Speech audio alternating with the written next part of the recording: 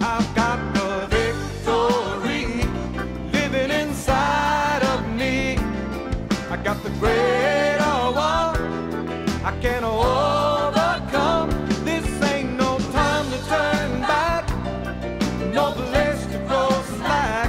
I gotta keep pressing on till every battle is won. Good morning, class. Good morning, Brother Keith. Hi, I'm Keith Moore, and we welcome you to Faith School. Faith School is the place where my spirit is fed, where my faith grows stronger, and where I learn how to be an overcomer. It is possible to triumph over every test and trial that comes in our life. Win. I didn't say it was always easy, but it's possible. If you won't give up, if you won't quit, isn't it written, He always causes us to triumph. Hallelujah. So say it out loud, I'm a winner. I'm a winner. I win every time. I win every time. If you might say, well, I don't know about that, Brother Keith. Well, it's not over, right? You don't give up. You don't quit. You don't concede defeat. You say, no, I triumph. I win. And you'll find that the Lord has a way of doing things beyond what you even thought, and even some things that you look at and thought that looked like, it felt like a defeat at the time. Yeah, but it's not over. Amen. It's not over. And as long as there's life and breath, the Lord can do amazing things. He can take what the enemy meant for evil and turn it around and do something good out of it. In spite of what the enemy intended. Get your Bible, get something to make a note with, come into the class with us. Father, we all reach out in faith, agreeing as touching this, asking for anointing and direction and guidance. Open our eyes, help us to see things out of your word that we haven't seen before, and how to walk it and do it in our lives. In Jesus' name, amen. Amen. Go please to Mark 10 again in our study of this 19th individual account of healing, the healing of blind Bartimaeus. Beginning in verse 46 of Mark 10:46, it says, when they came to Jericho, he went out of Jericho with his disciples, and a great number of people, blind Bartimaeus, the son of Timaeus, sat by the highway side begging. When he heard that it was Jesus of Nazareth, he began to cry out and say, Jesus, thou son of David, have mercy on me. Many charged him that he should hold his peace. But he cried the more a great deal, thou son of David, have mercy on me. So if you look at the phrases, the implication is that they scolded him repeatedly, not just once or twice. So I don't know how many times they told him to shut up and to be quiet. And I don't know how many times he cried out, because it said the more they did that, the more he did this. And there are times in our life we need to realize the enemy is trying to suppress us. The enemy is trying to silence us. And when you sense the enemy is trying to do something in your life, you do not give in to that. You do the other thing all the more. Right? I mean, if the enemy is trying to get you to quit praying, what do? We're going to do more praying now. Is that right? If he's trying to get you to be mean to people and not walk in love, what do we do now? We're going to be nicer than we've ever been. Is that right? This is what you need to do. This is what you need to do. Just make up your mind. No, I'm not letting him shut me down. I'm not letting him quench me, silence me. And so he did it all the more. And Jesus stood still and commanded him to be called. And they called the blind man, saying to him, be of good comfort, rise, he called you. Do you notice 3 times it mentions call? And this is in response to Bartimaeus calling. The word crying out could be translated shout. But it was also a calling to Jesus. Didn't the scripture say, draw near to him, what'll happen? He'll draw near to you. And so Bartimaeus initiated his healing. Class, are you all awake? Yes. Bartimaeus initiated it. What if he hadn't cried out? What if he hadn't called? Would he have been healed anyway? No, that would be presumptuous to say so. And, you know, the Lord handpicked these accounts, and the words are inspired, every one, by the Holy Spirit. And so it's important that we don't allow the enemy to twist stuff up and cause us to think it happened in a different way than it did. Because the enemy is always trying to confuse the issues and hide the answer from us. The answer is faith. And the man's faith moved him to call out. Call out. And when he did, Jesus heard not just a call from the side of the road, he heard faith. Do you believe he heard faith? There was something in the tone of that. For one thing, it's very respectful. Son of David. That's the language for the Messiah. You didn't call just as a Jewish person. You didn't call just anybody the son of David. This is so respectful. Son of David. And then the next phrase, have mercy on me. That means what did Jesus hear in that? He believes that I can minister to him. He believes I can do this. Mercy means he doesn't believe he deserves it, but he believes I can do it for him. He doesn't believe he's earned it, but he believes I'm kind. He believes I'm good. Right? Did he hear faith in all these things? He heard faith. We know he did because at the end Jesus said, your faith has done this for you. So we know there was faith in what the blind man said and what he did, how he responded. But we should not imagine that he would have been healed anyway if he hadn't called out. He had to call. He had to reach out with his faith. When Jesus is passing by, miracle power is available. The answer is available. Right? Restoration of sight is possible. It's available. But it doesn't mean it's going to automatically happen. But here he cries out. He calls for it. Oh, the psalmist said, deep calls to deep. It's a different cry. You know, just like we studied with the woman with the issue of blood. She pressed through the crowd and touched Jesus' garment. And he stopped and stood still, just like here. He stopped and said, who touched me? And the disciples were amazed. They said, well, Lord, you got people touching you on every side. What do you mean? Well, who knows who was hollering and crying as the crowd was going down the street? I don't know. All kinds of stuff probably going on. But this woman with the issue of blood, it was a touch of a different kind. It was a touch of faith. And this was a cry of a different kind. This was the cry of faith, the call of faith. Hallelujah. Does it stir you up to talk about it? The call of faith, the cry of faith. And so then that caused Jesus to stand still and then commanded him to be called. And so they called the blind man and said, be of good comfort, rise, he called you. And he, casting away his garment, rose and came to Jesus. And Jesus answered and said to him, this is the big moment. Right? I mean, the man calls out.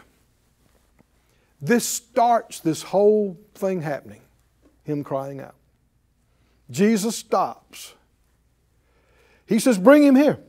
Bring him here. So they get the man to him. The man standing in front of Jesus.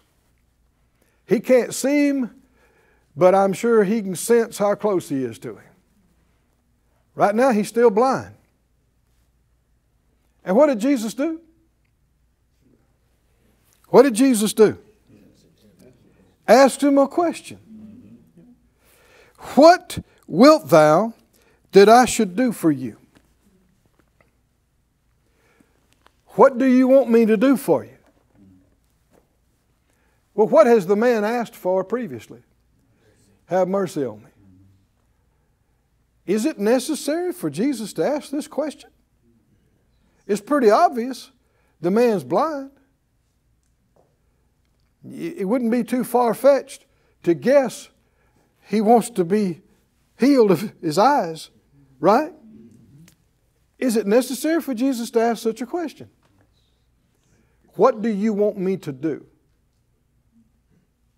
What do you want me to do? Oh, class, this is so important. Why would Jesus ask this question? Because it's not up to him. He's not making the man's choice for him. He's not telling the man what to believe. Now see, religion says, well, the Lord knows best. And He'll just do for us what He knows is the best. And we just have to leave it in His hands. That's not what the Bible teaches. Why did He ask this question? The man standing there, after all the yelling, after I'm trying to shut him up, after Jesus stopping in his tracks, Jesus says, bring him here. They bring him here. It's obvious. He's blind. Would you imagine, out of any of those people around there that you'd asked him, what do you think the guy wants? What do you think the guy wants? He wants to see. Is Jesus slow? No. Let me answer that for you. No. Huh? Jesus confused about anything here? No. Then why did He ask this question?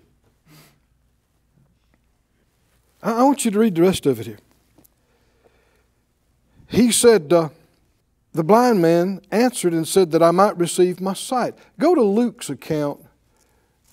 Each one of these adds a little bit different word or way of saying it. Luke 18. Luke 18:40, Jesus stood and commanded him to be brought to him. And when he was come near, he asked him, saying, what wilt thou that I shall do for you? What do you want me to do for you? Friend, get rid of any preconceived religious notions and ideas, and let the Word of God renew your mind. Let it renew your understanding. Why did Jesus ask him this question? He said, Lord, that I may receive my sight.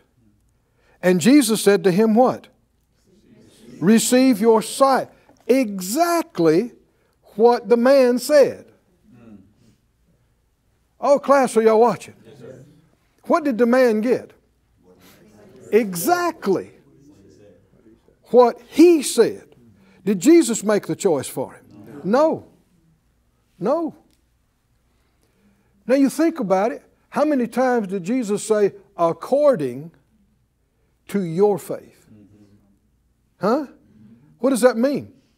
We've not let that get in us enough. According to your faith. Not according to what I want. Not according to what I can do. According to your faith. And so you'll see that he did exactly what they asked for, what they believed for. What do you want? Do I need to be specific, Lord? Well, it's up to you. Huh? Come on, can you see that? Can you see this or not? And see, the enemy has confused most of the church into trying to give that responsibility to God. So, well, no, the Lord knows best. He does. So I'm leaving it up to Him. You can't. You can't leave up to Him what He leaves up to you. You can't make Him responsible for what He's given you a responsibility for. And so when He says, He brings the man, and the man's standing there, we know he's got some faith. He got excited when he heard about Jesus. He cries and calls out for the Lord. And so I'm sure he's thinking, oh man, I'm in the presence of a miracle. He's right here. And then the Lord says, what do you want? What do you want me to do? And so he said, I want to receive my sight. The Lord said, well, receive your sight. Oh, is that what happened? Yes. Come on, y'all, look at. He said, what wilt thou that I shall do for you? Verse 41. He said, Lord, that I may receive my sight. And Jesus said to him, receive your sight. Mm-hmm. Exactly. Oh, somebody say exactly. Exactly what the man said. That's what Jesus ministered to him. Exactly what he said. Why would he ask him? Because it's not according to Jesus' choice. It's not according to the anointing on his life. If it's by faith of the individual, then it's going to be according to that person's faith. And that's why he said, as you have believed, so be it done to you. According, are you hearing that differently now, class? Yes. According to your faith. Not just according to faith. According to your faith. As you have believed. We might say exactly as you have believed. What did that man get? Exactly what he said. Exactly what he said. And then the Lord said it was his faith that did it. Your faith has saved you. And immediately he received his sight. Same phrase 3 times in a row. Right?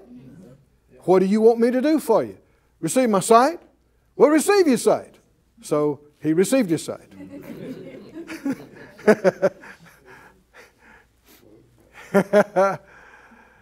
Powerful and yet simple. But not God's choice.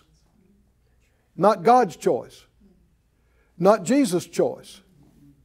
Bartimaeus' choice. Class, are y'all with me? Yes. Most of the church don't believe this. They don't. Most of the church believes it's up to God. And that's why they keep begging. They just keep begging and hoping that God will decide to do something. But is Jesus the same yesterday, today, and forever? Yes. Is He or not? Yes. Does He ever change? No. Doesn't need to. Perfection doesn't need to change. Right? He's no respecter of persons. He's not going to treat you differently from somebody else. He's no respecter of persons. So if you were in front of Him today, and you would say, Lord, oh, you're here. You're here. You're here. You know what He would say? What do you want me to do? Would He? If He wouldn't say it, He's changed. Right? If He wouldn't say it to you, He's a respecter of persons. Would He say the same thing today as He said then? He'd look at you and go, what do you want? What do you want me to do? And if you say, well, you know, just whatever you want, Lord. See, people think that that's humble, but it's ignoring what He said in the Word. Now, if you don't know the will of God, then you need to find out. And that's why the Scripture said, don't be unwise, but understanding what the will of the Lord is. Look in Isaiah 7, or they'll put it on the screen for us. In Isaiah 7 and 9. Do you remember that James said, you have not because you ask not? You have not because you ask not. And Jesus said on more than one occasion, He said, ask and you'll receive. Seek and you'll find. Knock and it'll be open to you. If the Lord says ask, what does He expect you to do then? Ask. Tell Him you want to leave it up to Him? Well, Lord, no, I just want to leave it up to you. That's not being humble. It's actually being defiant. It's refusing to do what He told you to do. And there is this false humility junk that's associated with men's traditional religion. And the Lord doesn't like it. He does not like it. He doesn't bless Him that you imagine yourself that you're being humble when you're actively rejecting what he's telling you to do. Listen to what happened in Isaiah here with King Ahaz. In Isaiah 7 and 9, he said, the head of Ephraim is Samaria, the head of Samaria is Remaliah's son. If you will not believe, surely you shall not be established. Verse 10, moreover, the Lord spoke again to Ahaz, saying, ask you a sign of the Lord your God, ask it either in the depth or in the height above. The Lord said, ask. He wanted to do something in this situation, and so he tells Ahaz, who's the king of the people, ask me for a sign. Ask it as big as you can think. Ask it as deep or as high as you can imagine. Ask me for a sign. Whew. Whew. And Ahaz said, I will not ask, neither will I tempt the Lord. So he's being humble, right? No, he's being stupid. I'm telling you, God doesn't play games. If he tells you to ask, he's not secretly hoping you won't.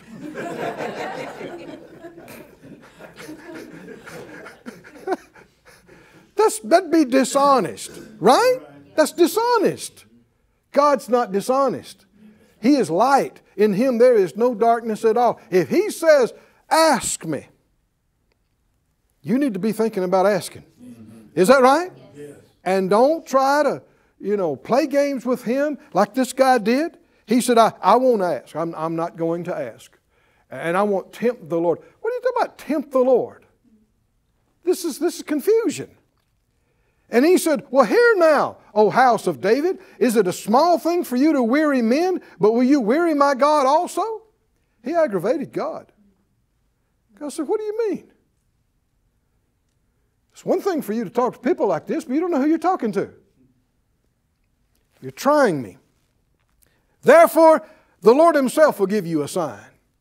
And he talked about the greatest sign that you could ever hear about. He could think bigger than anybody. Behold, a virgin will conceive and bear a son, and you'll call his name Emmanuel. That's a sign. That's the greatest sign. But can you see when the Lord says, ask, then he expects us to ask.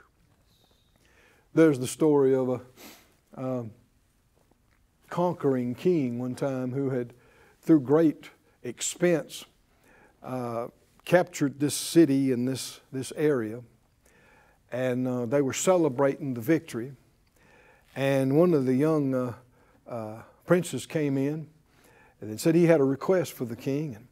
And he said, yes. And he said, I'd like to request of you that you give me this city. And man, everybody turned and looked at him and looked at the king and thought, what is wrong with this guy? And the king paused and he said, granted. And everybody just about swallowed their food and choked. And they thought, what? What? And they looked around and they thought, what just happened here? And he said, the magnitude of his request honored me. What do you mean? He asked big. Well, he must have believed he could do big. Right? He must have believed he was so big, he'd hardly miss this city.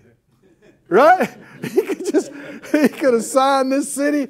Well, is God big or is God big? So asking tiny little nothing request, does it honor how big he really is? Or how great that he is? Now you don't want to ask something that's not real to you, but I believe, can you sense that the Spirit wants to enlarge us on the inside. He wants to enlarge our scope and our vision. He wants us to think bigger, more God-size. Hallelujah. But the great revelation is that it's not up to him. That's the thing most of the church is still stumbling over. Still stumbling over. Go back to Luke 18. I want you to rest your eyes on it again. Verse 40. When the man said, "You son of David, have mercy on me," there was a tone of faith in that call, in that shout. Stopped Jesus still in his tracks. Jesus stood. The other writer said he stood still and commanded him to be brought to him. So we know the other writer said that even some of the same ones that had been telling him to shut up, they changed, just like that, how fickle people can be. And they said, oh, he's calling you. Come on, come on, come on. Whew. And so they escort him to Jesus. Now he's standing in front of the Master. Is it all up to the Master now? No. Class, I said, is it all up to the Master now? I mean, the man has gotten to Jesus. He is in the presence of greatness. He is in the presence of glory. He is in the presence of miracle working power. It's all done now, right? No, it's not. No, it's not. Jesus said, "What do you want me to do for you?" Is he the same yesterday, today, and forever? Is he saying that today? Yes. What do you want me to do for you? What do you want me to do for you? Is he saying, ask? Yes. Huh? Kind of like that phrase we just got through reading. Ask. And what if you say, "Oh, I don't want to ask"? No. It's just up to you, Lord. It's just no, it's not up to him. If he says ask, he means for you to ask. Look how quick it all happened. What do you want me to do for you? I want to receive my sight, Lord. Well, receive your sight then. Your faith has made you whole today. And he received his sight. Oh, hallelujah. He received his sight and followed him, glorifying God. And all the people, when they saw it, gave praise to God. You know this is right. It glorified God. I said it glorified God. After all those years of begging and staying blind, in a moment, with a faith request, he's a seeing man. He's a free man. Can you say amen? Amen. Our time's up again today. Come back tomorrow. There's more to see here. We'll see you soon here in Faith School. I've got the victory living inside. Thank you for joining us at Faith School. Class is dismissed for today, but you can watch this and other episodes of Faith School free of charge at faithschool.org. For more information, visit our website or call us at 941-702-7390.